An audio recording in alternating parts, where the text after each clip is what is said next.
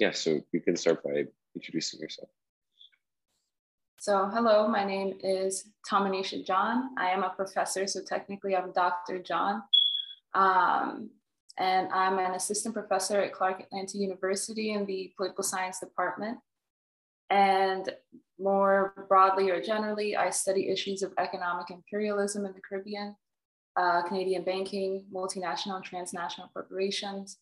And I'm currently working on an article entitled Canada and Globalized Financial Militarization. And so, yeah.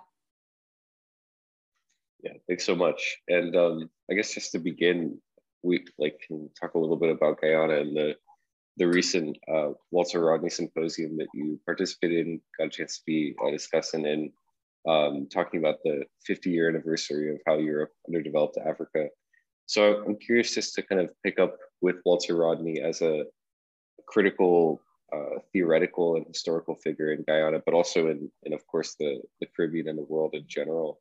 And in commemorating his legacy, how do you think his legacy still impacts the politics of Guyana, the politics of the Caribbean as well, all of his writings and his theories as well, and his assassination? Mm-hmm.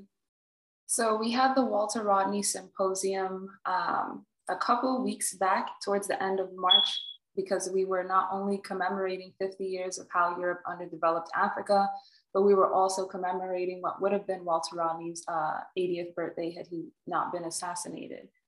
And for me, the symposium was really refreshing, since I saw that not only people were still engaging with Walter Rodney's work, thought, and also commitment to being a scholar, activist, and actual revolutionary, but also what I saw at the symposium was that this was something that was still being carried on through generations. So how Europe underdeveloped Africa was one of the most widely read books, in whether you were an activist, an academic, or just a regular person on the street in the, in the 70s and 80s time period, when activisms around internationalist solidarity, liberation movements, and talking about colonialism was, captured the hearts and minds of many people. And since then, in the present, I would say that Walter Rodney, just as a lot of other revolutionaries, their works are not as well read or engaged with by people. And that is something that's intentionally done.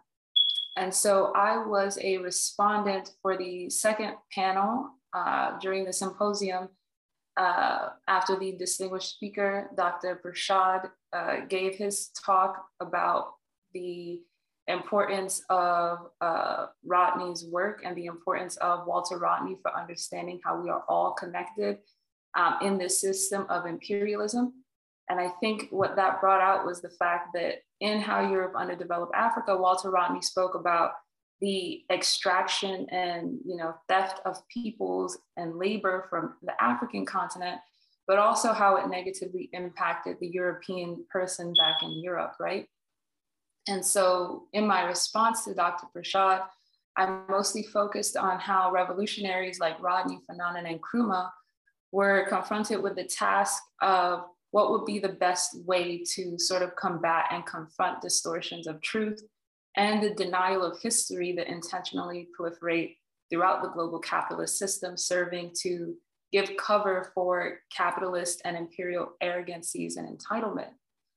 And what I focused on were the ways that people are mislearned or misled about things like exploitation, subjugation, and imperialism as natural, that they start to succumb to those beliefs that we cannot possibly think of a better economic, ecological, political, or social world.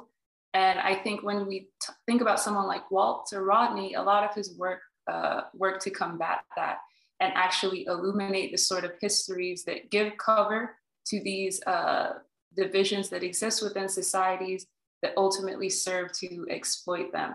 So even though the symposium focused on how Europe underdeveloped Africa, one of my favorite books by Rodney is actually his History of the Guyanese Working People. And it's because it is through that history of the Guyanese working people that he's able to do an in-depth historical analysis and investigation into how modern day English Guyana, or what is now known as English Guyana, came to be. And he speaks about the different processes that were put in place that established different social relationships and hierarchy of segregation and exploitation of people, not just based on skin color, race, or ethnic group, but also based on these sort of rural and urban divides, who would be flooded, who wouldn't be flooded, which portions colonizers took care of to facilitate their extraction, et cetera. And I think that a lot of that history gets lost. And currently I feel like I'm rambling, since I, maybe have lost sight of the main question. But I would say that in my response in the symposium, I wanted to illuminate that these revolutionaries were confronting the fact that history itself was what was being lost or forgotten in favor of a bourgeois retelling of history that makes people complacent in the reasons why our world isn't as good as it should be. And I also pointed out the fact that Walter Rodney rejected reactionary individualistic ideology and capitalism and imperialism on the African continent. And I think it's important to highlight that what he rejected was reactionary individualism, because today you have this sort of comical characterization of communism or socialism where everyone is just,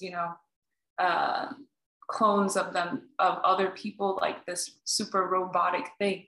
And that was not what Walter Rodney and these other revolutionaries were advocating for. They weren't advocating for a sort of dogmatic type of Marxism or socialism, but they were saying that based on where you're located and those in-depth histories to your relationships to each other, your environment, the political culture, the social culture, that will sort of inform what a revolutionary would look like for you and your space and context. Yeah, thank you for that. That was a great kind of like introduction to the reading of Walter Rodney. And I think the thing that still like a lot of people remember about Walter Rodney, and like one of the most important aspects of his kind of legacy is, his scholarship on the one hand, but then also very much intertwined with that, his activism. And that's kind of, I guess, like the next point I'm interested in, which is his activism in the Working People's Alliance. And to kind of tie this in and go further into your particular research, you write a lot in your dissertation about the New Jewel movement, about Maurice Bishop in Grenada, and kind of what they represent as a possible and very literal and actual realization of an anti-neoliberal, political program that came to power, had power for a while. Of course, the U.S. intervened and took care of that. But with Walter Rodney too, I think, I was reading the more recent book that came out on the Russian Revolution, and I think in Dr. Vijay Prasad's forward, he talks as well about what could have happened if Walter Rodney hadn't been assassinated, had potentially become head of state in Guyana, and would this have looked similar to an anti-neoliberal, anti-structural adjustment, anti-IMF kind of political program? So I think that's where I'd like to pick up, which is the possibilities for this anti-globalization, anti-capitalist political programs coming to power across the Caribbean. So you focused on Grenada and the New Jewel movement as the example that did occur. Guyana, I guess, it took a completely different history because of the assassination of Walter Rodney, but also for plenty of other reasons. So yeah, I'd love to pick up there and begin kind of looking into how devastating the history of structural adjustment. You focus on Canada, and I guess that we can discuss that as well as their role in this IMF structural adjustment program across the Caribbean, but also I guess in the undercurrent of that, which is the example that Grenada serves as a resistance to that, and a very real possibility of breaking free of that kind of regime that was possible, and of course was overthrown, unfortunately. And how I guess Guyana had a similar possibility with someone like Walter Rodney, but of course there's intervention by the state, by the neocolonial state, or by the United States to prevent that. Yes, so I'm going to take the question in two parts. First, I'll address Guyana and the Working People's Alliance, or the WPA, and then I'll move on to Grenada and structural adjustment. But for, post-colonial societies like Guyana, that people talk about being still divided along racial and ethnic lines, one of the most pressing questions for a lot of these Caribbean countries that gained independence is, and when I say independence, I should say flag independence, because we already know, or I would hope people would know, that these countries still have a lot of interventions, economic, security, resource-wise, that goes into them from what, I call Anglo-settler countries, especially countries in the North America, like the United States and Canada, and of course, EU countries and the UK as well. But once these countries become independent, one of the most issues then becomes, how can we create a sort of political and social unity to confront a lot of these colonial entities that still exist with our societies? And what people like Walter Rodney, I think, was fundamentally asking when he was organizing in the multiracial WPA was, if a shared history of struggle sort of presents this capacity for the self-determination movement to happen that can bring about independence, but it's not enough to foster, solidarity in the, post-colonial or flag independence setting, then what sort of alternatives can we come up with that would be all-inclusive, moral, and create these sort of just societies that we want? And so when we think about Walter Rodney and the WPA, fundamentally, the WPA wanted to bridge the racial, ethnic, and political divides that existed in Guyana by talking about sort of these class and cultural contradictions.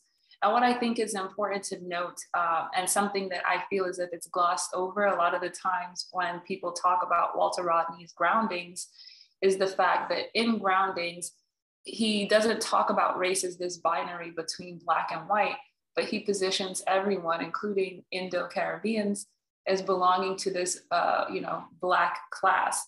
And what he meant by Black were those that were oppressed by colonial, capitalist, and other hierarchical systems. And he makes the case that these were your brothers as well. And so in today's, reanalysis by other people, I think that they sort of downplay that fact that he was not talking about race as a binary, but what he meant by Black was fluid for solidarity's sake, because solidarity was essential for confronting white supremacy, capitalist, imperialist hegemony in not just the Caribbean, but throughout the former colonial world in general, right? And so when we think about Walter Rodney and his organizing in the WPA, what he did was he wanted to bridge sort of the race and ethnic divides by instilling a sense of responsibility for, towards, and between each and every single Guyanese that was felt by these sort of external pressures and ongoing external threats within Guyana. And a lot of people don't know this, but after Guyana gained its independence, when its independence leaders were, talking about socialism and communism, that really scared the US and Britain, that Britain actually sent foot soldiers, meaning that they actually sent soldiers from Britain to put Guyanese independence that they had already granted it on hold, right?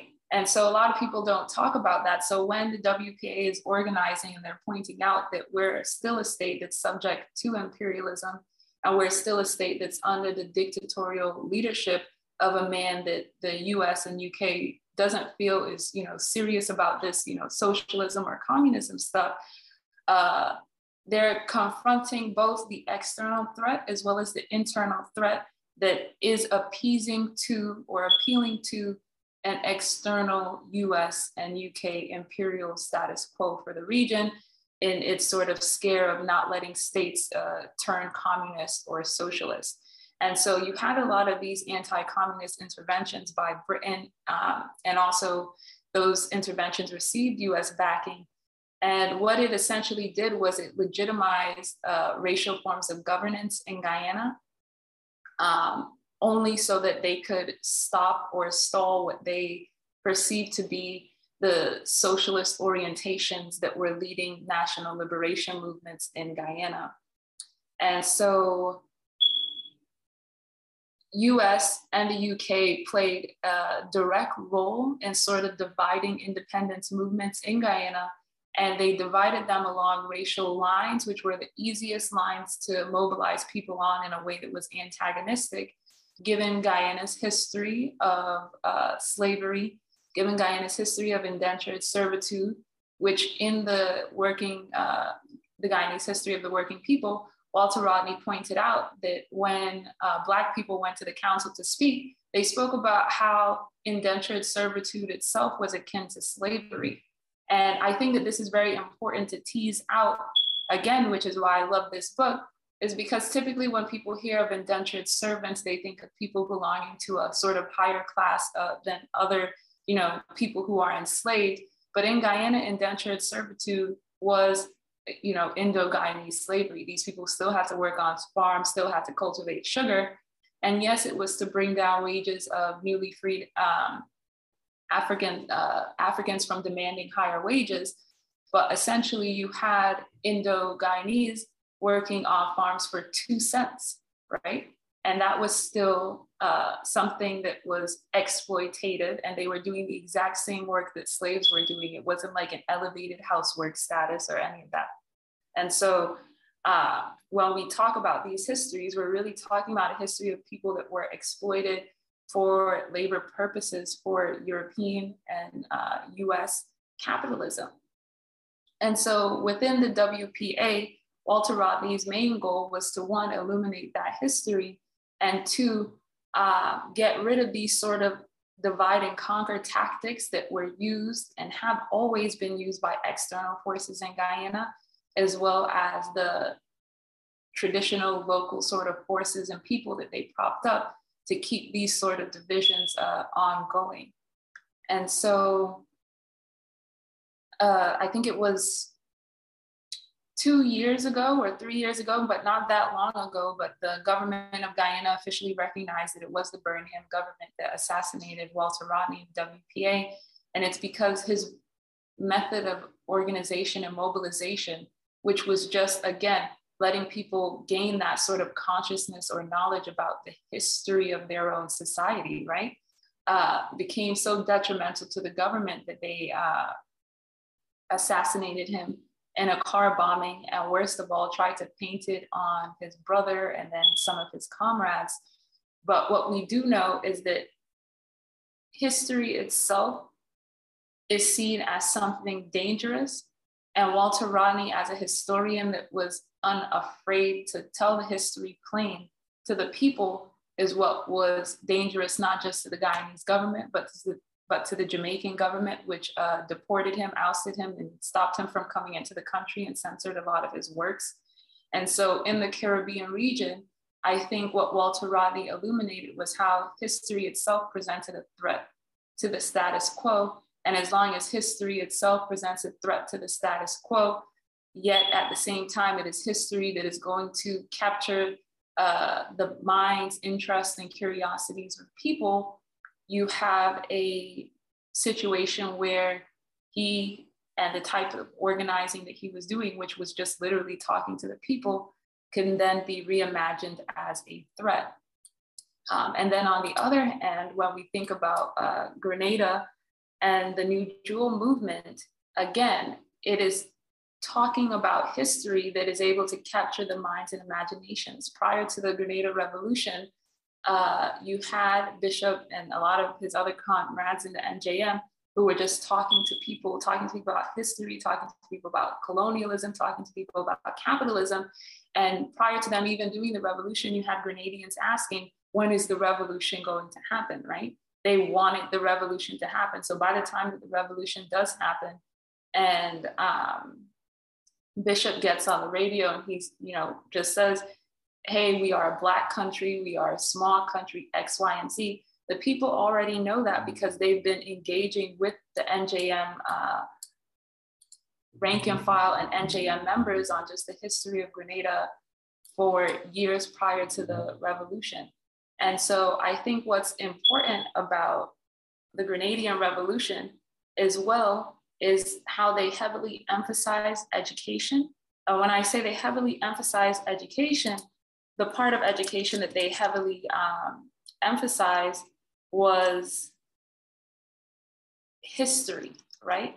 How did our country come to be this country or this island that we now inhabit?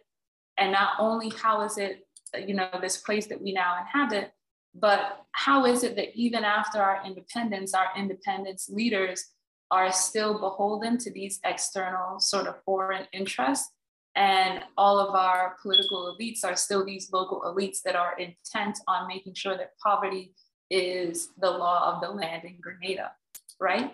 And so even before its independence, you had the New Jewel movement who was organizing around Grenada, letting people know, hey, this is our historical situation, this is our present situation. And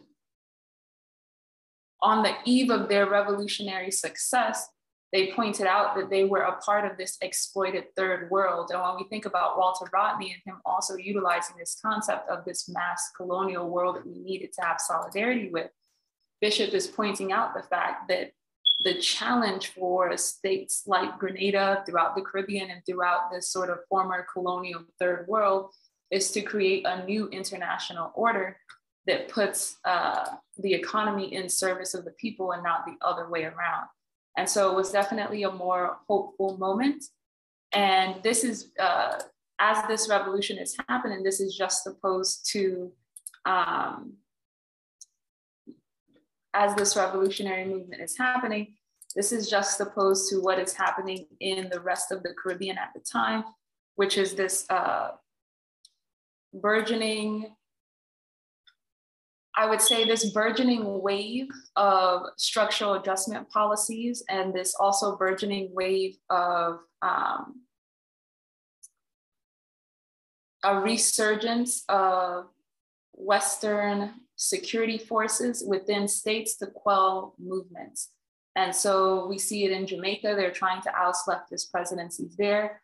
1 year after the Grenada Revolution happens, Walter Rodney is assassinated, and Guyana goes through this crisis of not just legitimacy because of his assassination, but also because of an economic crisis that was happening throughout the Caribbean. And the economic crisis in the Caribbean wasn't artificial crisis that was spurred by external interest. And so even though I could say that they were in crisis, some of the other countries in the world were not. And so what the PRG did was that they came into power and they addressed the fact that the only thing that they have to aspire to is to be these exploited countries. And in talking about structural adjustment policies, my parents grew up at the height of structural adjustment in Guyana. And so it was hard for people to afford food. A lot of times they just couldn't get food. People were working, but they weren't necessarily being paid. And they were being told that they had to accept all of these austerity measures in the greater good of some grand scheme of economic growth and development in the future to come that they already know wouldn't be felt by them. I think one of the reasons that I focus on Canada, not just when I talk about banking services, but also structural adjustment in both Guyana and then in Grenada after the revolution dissolves due to Maurice Bishop's assassination and murder, as well as the mass imprisonment of communists and socialists in Grenada after the US invades, is the fact that Canada was actually heading a lot of these structural adjustment programs and packages that were imposed on Caribbean states. And even to this day, if we just look at the macro level structural dimensions of economic hegemony and imperialism, especially in the Caribbean region, we'll always highlight the US and UK, which have massive tax haven and offshore interests in the region. But when you look at more so institutional and security developments in the region, what you see is that Canada more often than not is heading a lot of these bodies. And so it was Canadians that headed structural adjustment packages and programs that would be pushed on Guyana, just as it was Canada that would head these same programs after the US is done with its invasion in Grenada, And just as today, when you look at Canada and the IMF, Canada is still the representative or speaks for over 10 Caribbean countries. And so I point that out to say that my focus on Canada is not accidental, but Canada actually plays an outsized role in making sure that Caribbean states are pushed back into and reintegrated into the neoliberal economic order.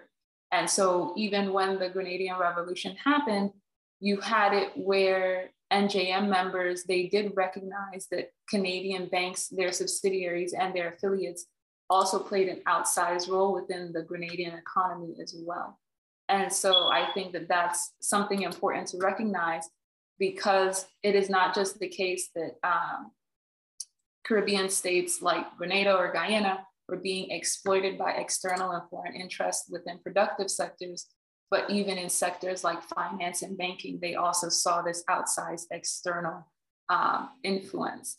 And so one of the first things that the New Jewel movement did once they gained power and they created the People's Revolutionary Guard or People's Revolutionary Government was to unionize these Canadian banks that were racist, didn't give to Grenadians, only facilitated more foreign capture of the entire economy.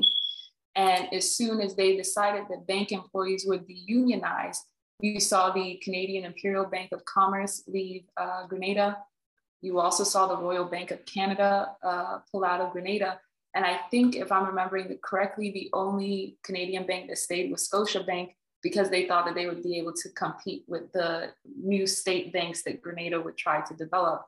And this was because the PRG did not say that, oh, we don't want competition, but they actually didn't mind having that Canadian bank there because they wanted the state banks to be competitive.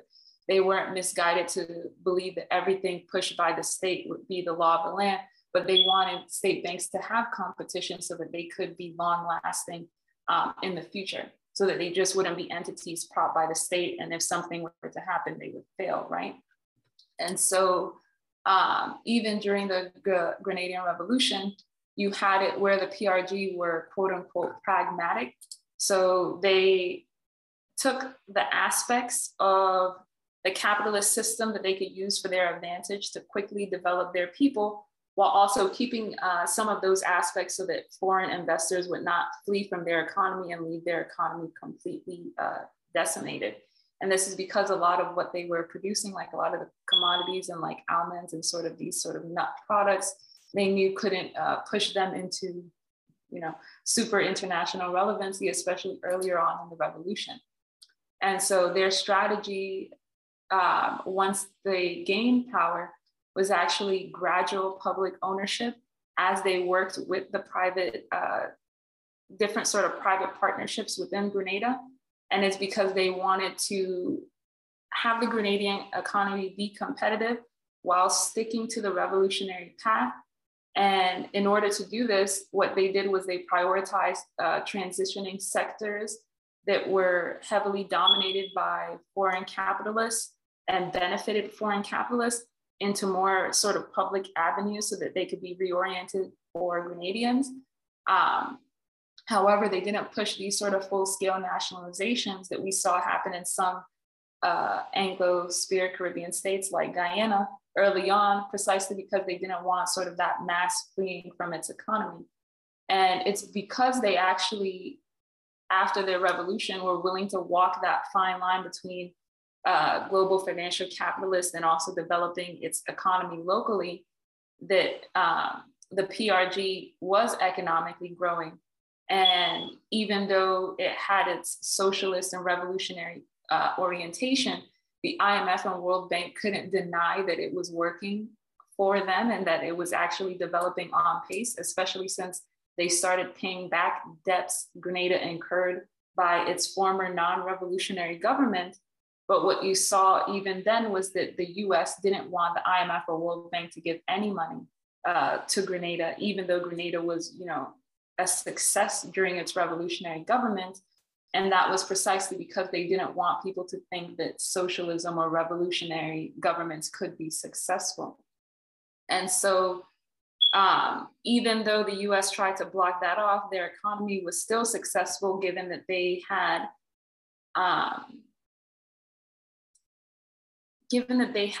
And I don't want to say that they had, you know, smart economists within the revolutionary governance structure, but they had people who understood how capitalism itself functioned, and those people were able to reorient their understandings of that capitalism to be one that provided for the people, if that makes sense. And of course, we know that the revolution, there was infighting within that core group of people that were governing, so that when Bishop and a few others become assassinated, the Reagan administration took that as a perfect time to swoop in and intervene in Grenada. And once that happens, unsurprisingly,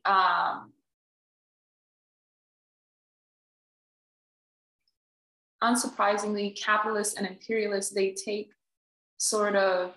the opportunities provided with disorder and disunity, and they use it to their advantage. One of the reasons why the US response to the assassination of Bishop was so immense was because they knew that not only did they need to go in there and suppress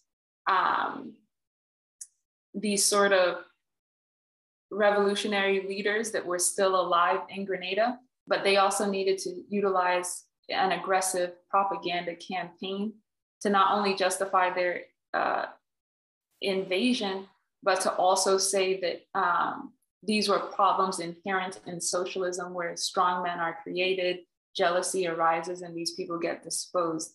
And I think that that's a less appreciated part of US invasion, because when the US invaded, even though Grenadians were upset that Maurice Bishop was assassinated, and they were upset with like the party leaders who colluded to assassinate Maurice Bishop and others, Grenadians at that time, they were heavily educated under the PRG government. They knew the history, they understood, and they were, you know, beneficiaries of sort of this socialist transformation of their society, that when the US invaded, the US had to do an aggressive campaign to misinform the population.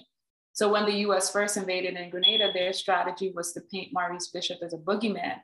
And they realized less than 24 hours that that wasn't going to fly with the majority of the population. And so what they did instead was they were able to attack Cuba and these other sort of, you know, ultra leftists who they called the communists. And Maurice Bishop was just a social democrat, and he was just, you know, a minor socialist. And so that heavy propaganda campaign was able to discredit sort of communist forms of building one society, and also socialist forms, because now you're whitewashing, you know, what was Maurice Bishop's history. And so the US massive propaganda campaign towards Grenadians had to happen in order for Grenadians to then later accept sort of these structural adjustment policies. A lot of people focus on the invasion and not its aftermath, but central to the propaganda campaign was Canada, who also came in to help facilitate the structural adjustment. And it wasn't even a structural adjustment, because then, remember, the Grenadian economy was already doing well. It was literally to facilitate an adjustment, that an economic reorientation of Grenada's economy that would push it back into being foreign dominated, foreign owned, and foreign control, and siphoning away revolutionary progress that was oriented towards the people and towards justice back to these sort of foreign elites that felt slighted by revolutionary Grenada.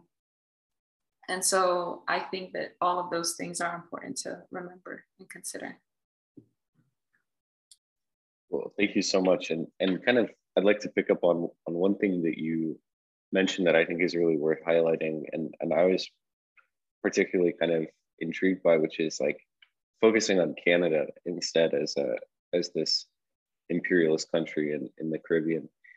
Because I think there's kind of a diluted conception of some people in the US and in the West who claim to be socialist or leftist in whatever capacity, who kind of revere Canada for some reason and talk a lot about, you know, how great the Canadian healthcare system is, blah, blah, blah. And this kind of contributes to this overall left that is very okay with social democratic imperialism. And I think this is a great example with Canada's activities in the Caribbean of its role in these structural adjustments. And I think also that it's very different, as you were talking about, because people really like to focus on kind of the action and the flashy intervention. And when militaries go and get involved in the Caribbean, particularly the US military, and they kind of ignore the much longer lasting and much more devastating economic policies that are kind of more abstract and don't seem to really make a lot of immediate impact or tangible impact compared to a military intervention. So I'm curious about that, which is, I guess, leading into what I think is important to highlight, and you mentioned it a little bit as well, which is just like to kind of try and comprehend life under structural adjustment and life under IMF rule that is, comparable, of course, to like a living under military rule, because it is like living under kind of a certain financial regime. But I don't think people really understand the extent to which like living under the IMF and living under structural adjustment being imposed is one of the greatest killers imaginable. And you mentioned, the price of food being unaffordable for the average person. Then you have, when the IMF comes in anywhere all over the world, wages being decreased, price of medicine going up, and then the slightly more intangible, even beyond that, of the state itself and any role of the state in the healthcare system and in trade is completely liberalized and done away with. So I'm curious about that, which is, I guess, focusing on both of those things together, which is like, why does the left broadly in the United States or in the West in general really have a hard time grasping this social democratic imperialism of the Canadian variety, but also just in general, how social democracies participate? And in particular, I think you mentioned, settler colonial social democracy, which is in Canada, for example, participating in this extraction from the global South and the Caribbean in this example. And also just to emphasize exactly, what they're doing, and people are not fully grasping what structural adjustment of this variety does in destroying the state structure, in preventing anybody from having a global South state that can protect people from intervention, but also from the destruction of the healthcare system, from trade being liberalized. So yeah, I'm curious to pick up on kind of why you focused on Canada and how it is a really good insight into this new like method of analysis that people should pick up on, which social democratic imperialism, as well as the real devastation that the structural adjustment causes.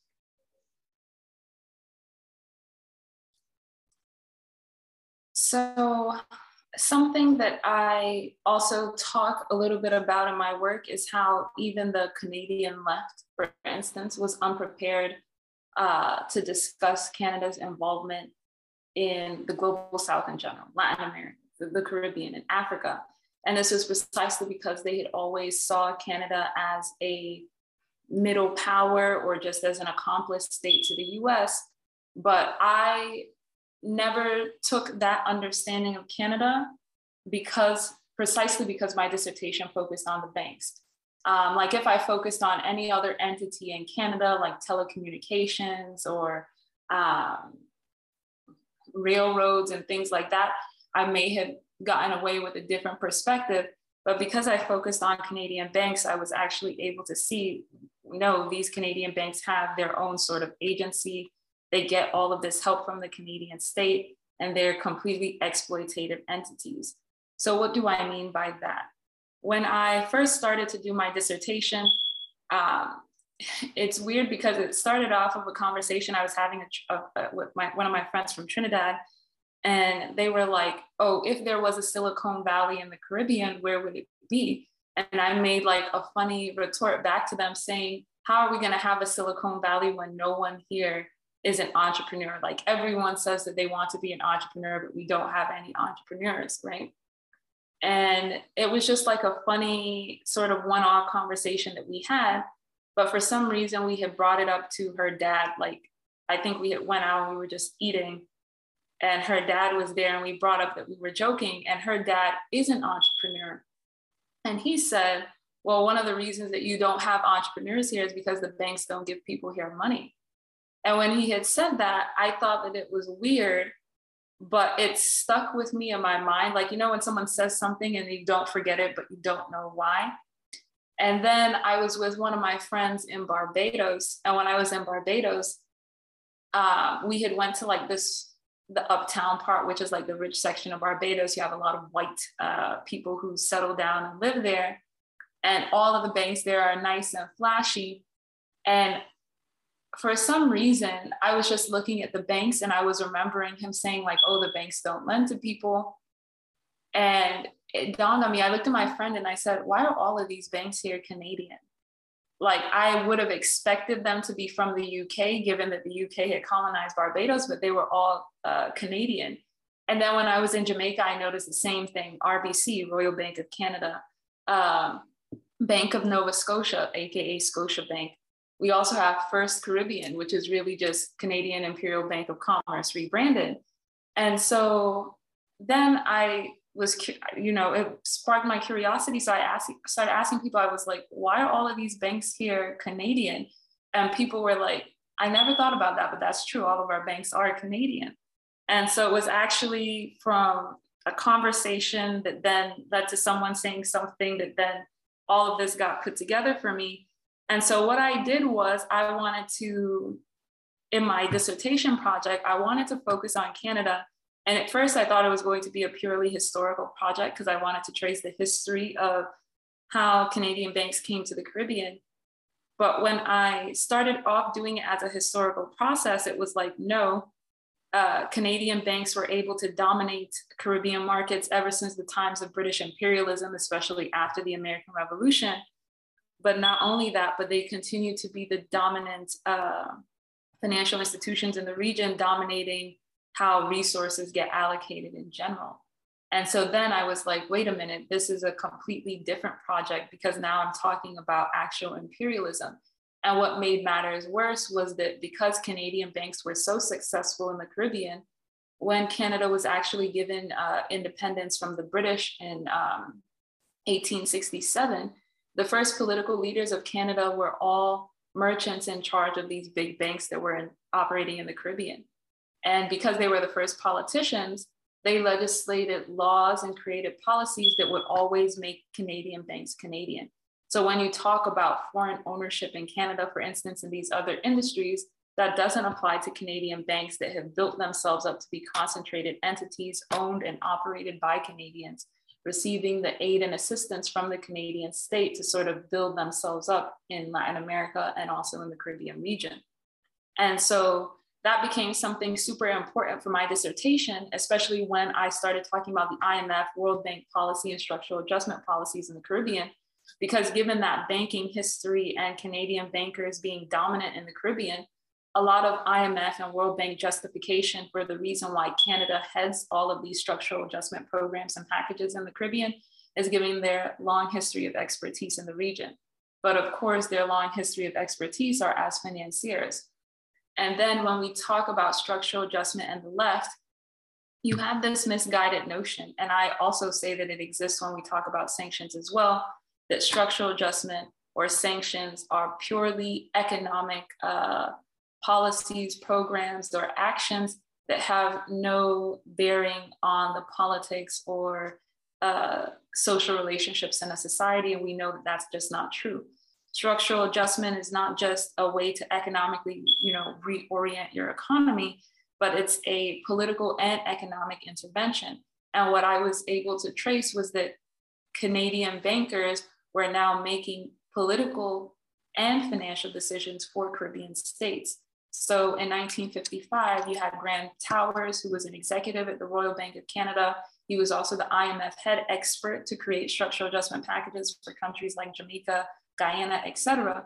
And in his recommendations, he included that these states should not create central banks, that these states should have interest rates at this level for foreign entities, et cetera, et cetera, et cetera. And those are highly political acts because now you're ruling on who the state is and isn't allowed to collect money from.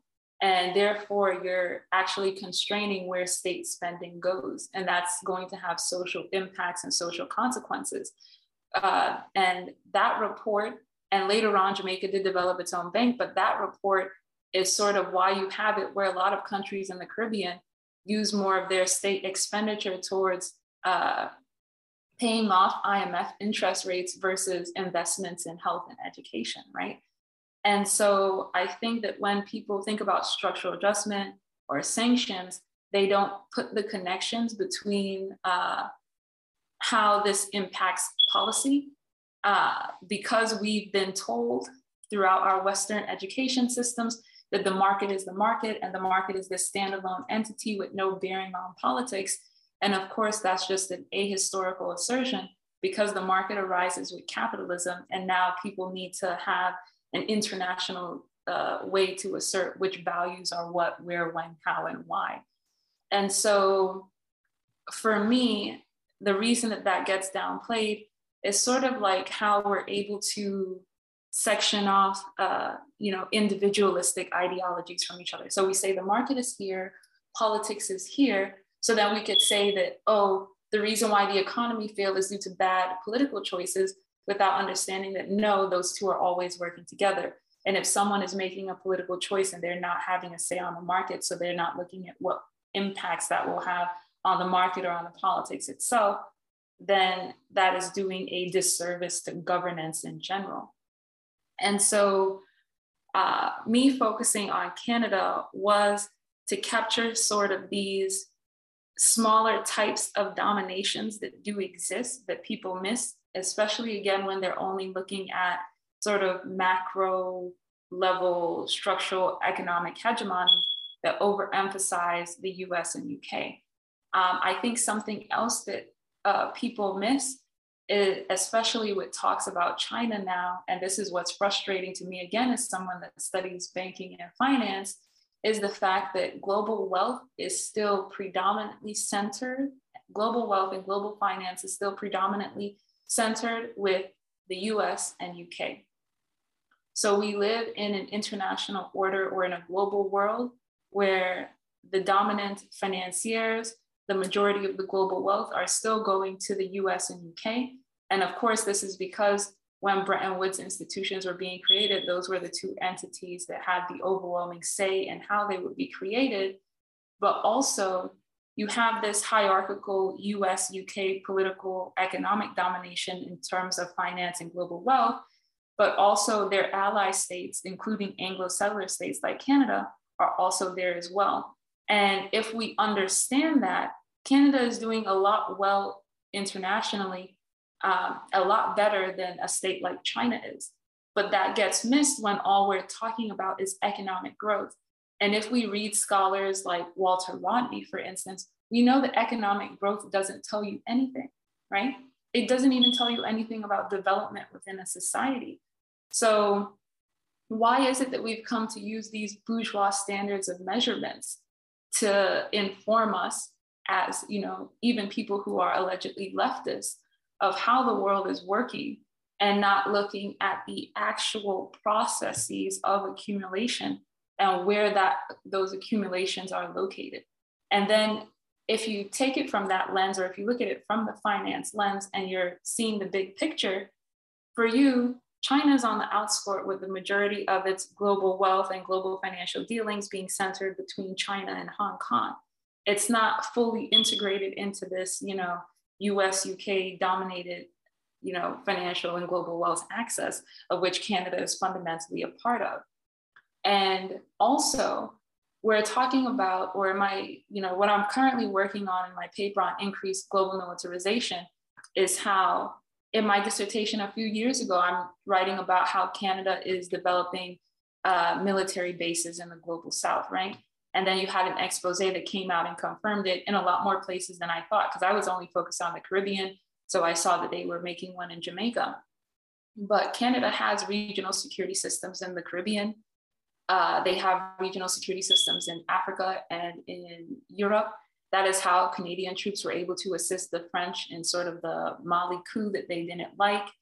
That's also how Canadian troops were able to be the first to be in Haiti after the coup that happened in 2004, where it was the Canadian soldiers that, you know, pushed down the protesters and captured the airport and brought in US troops afterwards. So a lot of people miss that because they are only focused on, or they only utilize economic measurements that are pushed by these Western states with this particular interest, and they completely ignore states like Canada and Australia. And so something that's interesting to me, for instance, is in the 1980s and 90s, you had people saying, oh, Canada didn't want to be involved in Latin America and the Caribbean in regards to security, since they didn't want to pick a side in the Cold War. But that's false. Canada picked a side in the Cold War when the Stephen Harper government, during his tour of Latin America, came out and, you know, made this speech saying, oh, for those countries, and again, he was addressing pink tide governments in Latin America and, you know, socialist thinking in the Caribbean. But it was the Canadian president who pointed out that within these regions, you had people who had a syndrome of economic nationalism, political authoritarianism, and class warfare. We all know that he's critiquing socialism and communism, but people would downplay that, saying he didn't pick a side. But he picked a side when he conflated class warfare with political authoritarianism and economic nationalism, right? He picked the side against those who were pointing out that we are economically being exploited and that class is a defining factor, not just in our societies, but in the international system as a whole, which is why we want sort of a new international economic order. And so for my work, I would say that I really try to focus on these smaller entities that are more so downplayed, not because they are economically or militarily or financially small, but because they just don't receive as much scrutiny or attention as they should. When we think about mining in Africa or in Latin America and the Caribbean, for instance, when we think about banking, et cetera, we are told that we should have outdue scrutiny or over scrutiny of Chinese investment and Chinese dealings. However, how can that be the case when Canada is more dominant than China in both of those factors? How can that be the case when the US and UK and all of these former empires, including France, are still overwhelmingly dominant in all of these sectors? And so I really just think that it's accepting, again, bourgeois standards for how we apply and address things, and not a lot of people doing sort of that historical in-depth work that scholars like Walter Rodney did to tease out these other relationships that exist. Because also in How Europe Underdeveloped Africa, Walter Rodney has really good sections on Italy and the Italian role in Africa, right? And again, that gets missed for sort of these bigger entities like UK, US, Germany, France. And so I think that these minor countries, you know, like the Italys, like the Australias, like the Canadas, also need to be heavily scrutinized and critiqued. Well, yeah, thank you. And I completely agree. And I think also what you pointed out with them being part of this Anglosphere with Australia as another example, kind of attests to the way in which the global North as a political and economic, you know, concept is becoming a reality, really already is a reality, with Canada being so integrated into, you know, economic imperialism driven by Europe and the United States. And I think that people are kind of like, as you were pointing out, people go a little too easy on Canada, and I don't really grasp why. I think they have this like kind of, you know, happy kind of like nice association with Canadians, and they don't really understand how deeply involved they are in this project of the West as a settler colonial country. I guess my last thing that I would want to ask about with respect to your research, but also get like, you know, just in general, and this is maybe a complicated question that can't be answered very quickly, but I saw that you had written an article as well about the 2020 elections in Guyana. And I kind of wanted to relate this to the subject we've been discussing broadly, which is the imperial capture of these states in the Caribbean and in Latin America. And as well, I think one of the things you focused on in that was how important Guyana became in the eyes of the West with respect to Venezuela. Like it was, you know, the election was pretty much, in the eyes of the West, it was about Venezuela, which is kind of incredible. And I think it speaks to the fact that, as we were discussing earlier with Grenada as an example, that opportunities for, you know, exiting out of this financial regime of Western imperialism are taken as threats to the very existence of the West, and they're treated with severe reaction. Cuba, of course, is the most famous example, Grenada as well, Venezuela more recently.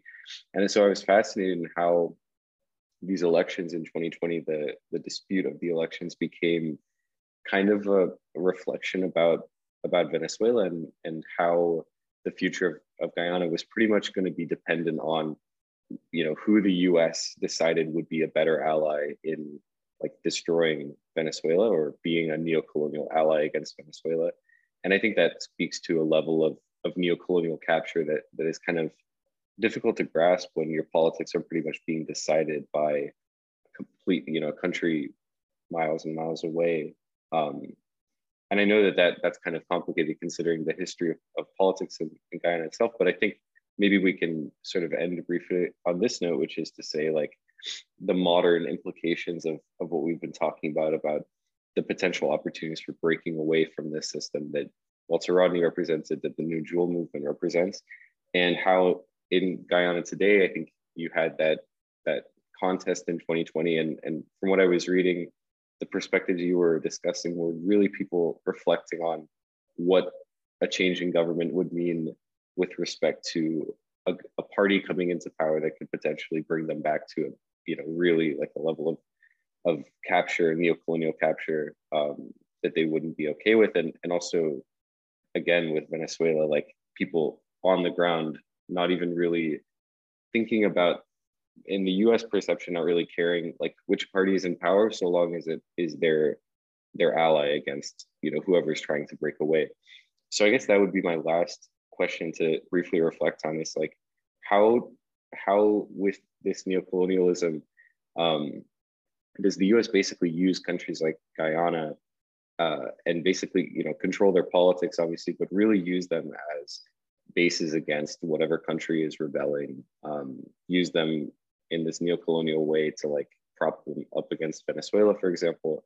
And how do you see, I guess, like long-term resistance to that in Guyana today, of people pushing back against that kind of neocolonial puppet status? So I think that Guyana, like other states in the Caribbean, and just other states in general, are unique yet not unique. So typically when people are talking about colonialism and reintervention into independent states and societies, they're usually talking about historical progresses or processes that their grandparents would have been immune to. But as I said, like it's my mom's generation, for instance, that we're seeing UK, you know, coming back into Guyana, sending soldiers and declaring that Guyana has no government now. And so that sort of outright intervention is still fresh in many Guyanese people's minds. And so obviously you have a Guyana that is not supportive of any sort of outwardly Western interventions into their societies like that. And I think that that's important before talking about the article, because when I wrote that article, I was really writing it from a place of urgency with the knowledge that Western states use these opportunistic moments to intervene in ways that we wouldn't want. And so something that Walter Rodney did with the Working People's Alliance in Guyana, just as what Chetty Jagan did when he declared that Guyana would be socialist prior to the UK coming in and, you know, declaring Guyana, you know, not independent again, is that one, multiracial organizing is now a rhetoric that all political parties in Guyana must use. Two, socialism and communism are not dirty words in Guyana. And in fact, I think that that's also important because you have a lot of Western media writing about, oh, what if Guyana becomes socialist like Venezuela or communist like Venezuela? And people in Guyana reading that are laughing because in the US minds, that's supposed to conjure up negative feelings amongst the people reading that.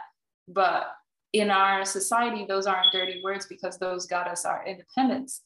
And so I think that that's important to remember because one, my urgency in writing that article was to just point out that the incumbent government who didn't want to cede power just needed to cede power so there wouldn't be an intervention. But I was also pointing out that it would be political suicide in Guyana for any party to actually welcome in the US. Like the political parties will be opportunistic and say, yes, the US should sanction those leaders in that party who don't want to cede power. But if the US decided to come into Guyana, or if the US decides, as they did, hey, Guyana should broadcast these messages into Venezuela, no political party in Guyana would do that because that would be political suicide for that party. When we look at the makeup of our two dominant political parties in Guyana, so the one who didn't want to cede power but ended up ceding power, otherwise known as like the PNC and the APNU, they're a multiracial alliance. And of course, if we just look at the PNC alone, that was the party of Burnham, which did assassinate Walter Rodney. And they had to go through that sort of multiracial rebranding by joining with the APNU, which was a mixed party of Indian and Black people. And when they decided to do that mixture, what they were saying is we want to distance ourselves from our history of assassinating Walter Rodney, but we recognize the importance of multiracial organizing. And we also recognize the importance of class politics. And so that's what they took with them.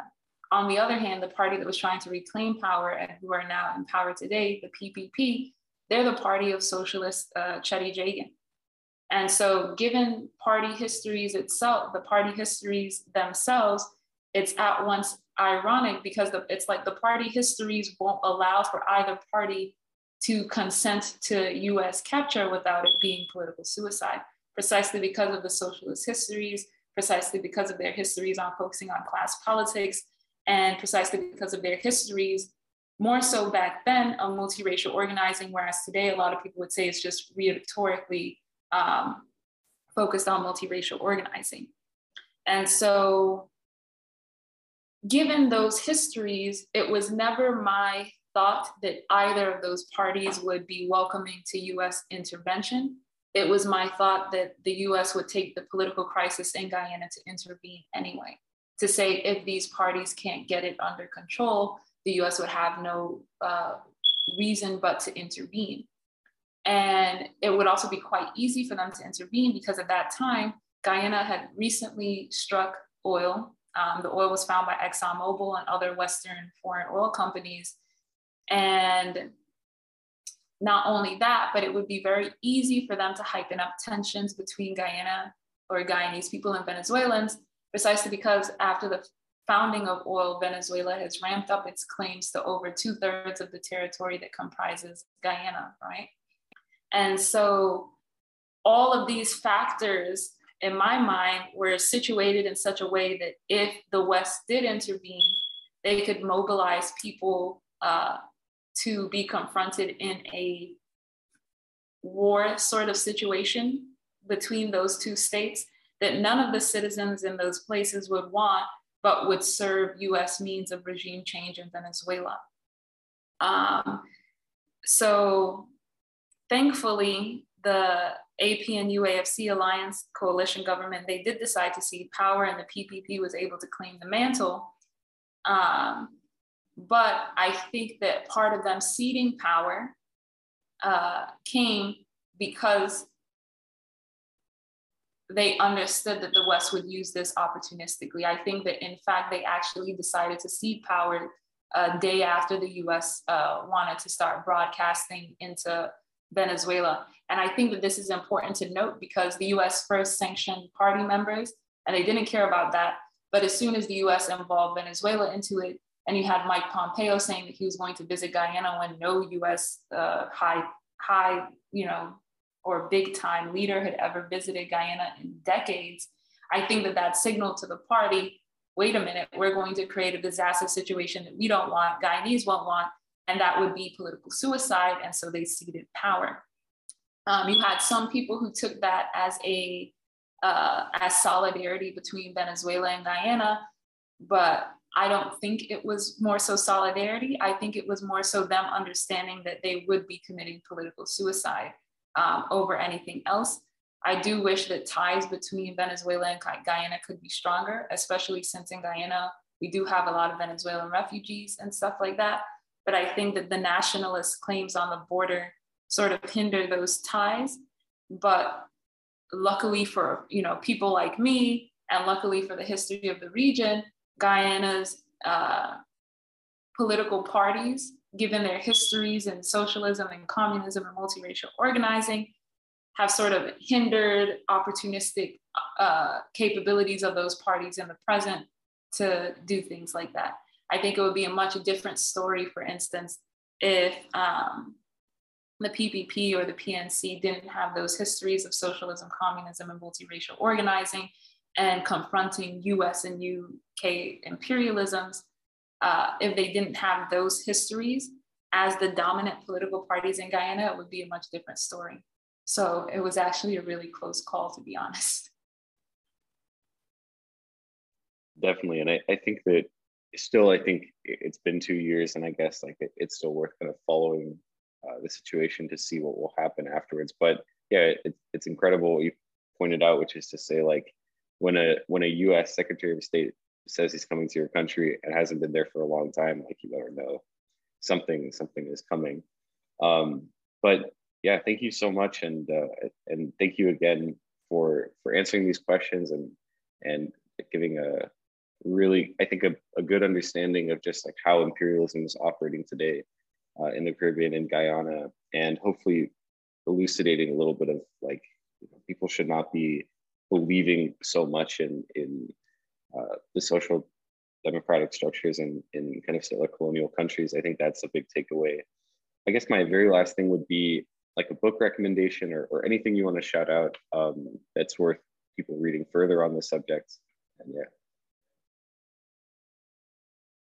So of course, I recommend people read Walter Rodney's The History of the Guyanese Working People. There's also this one other book that I would recommend people read. But for some reason, I know it's by David. Sorry, let me try and see.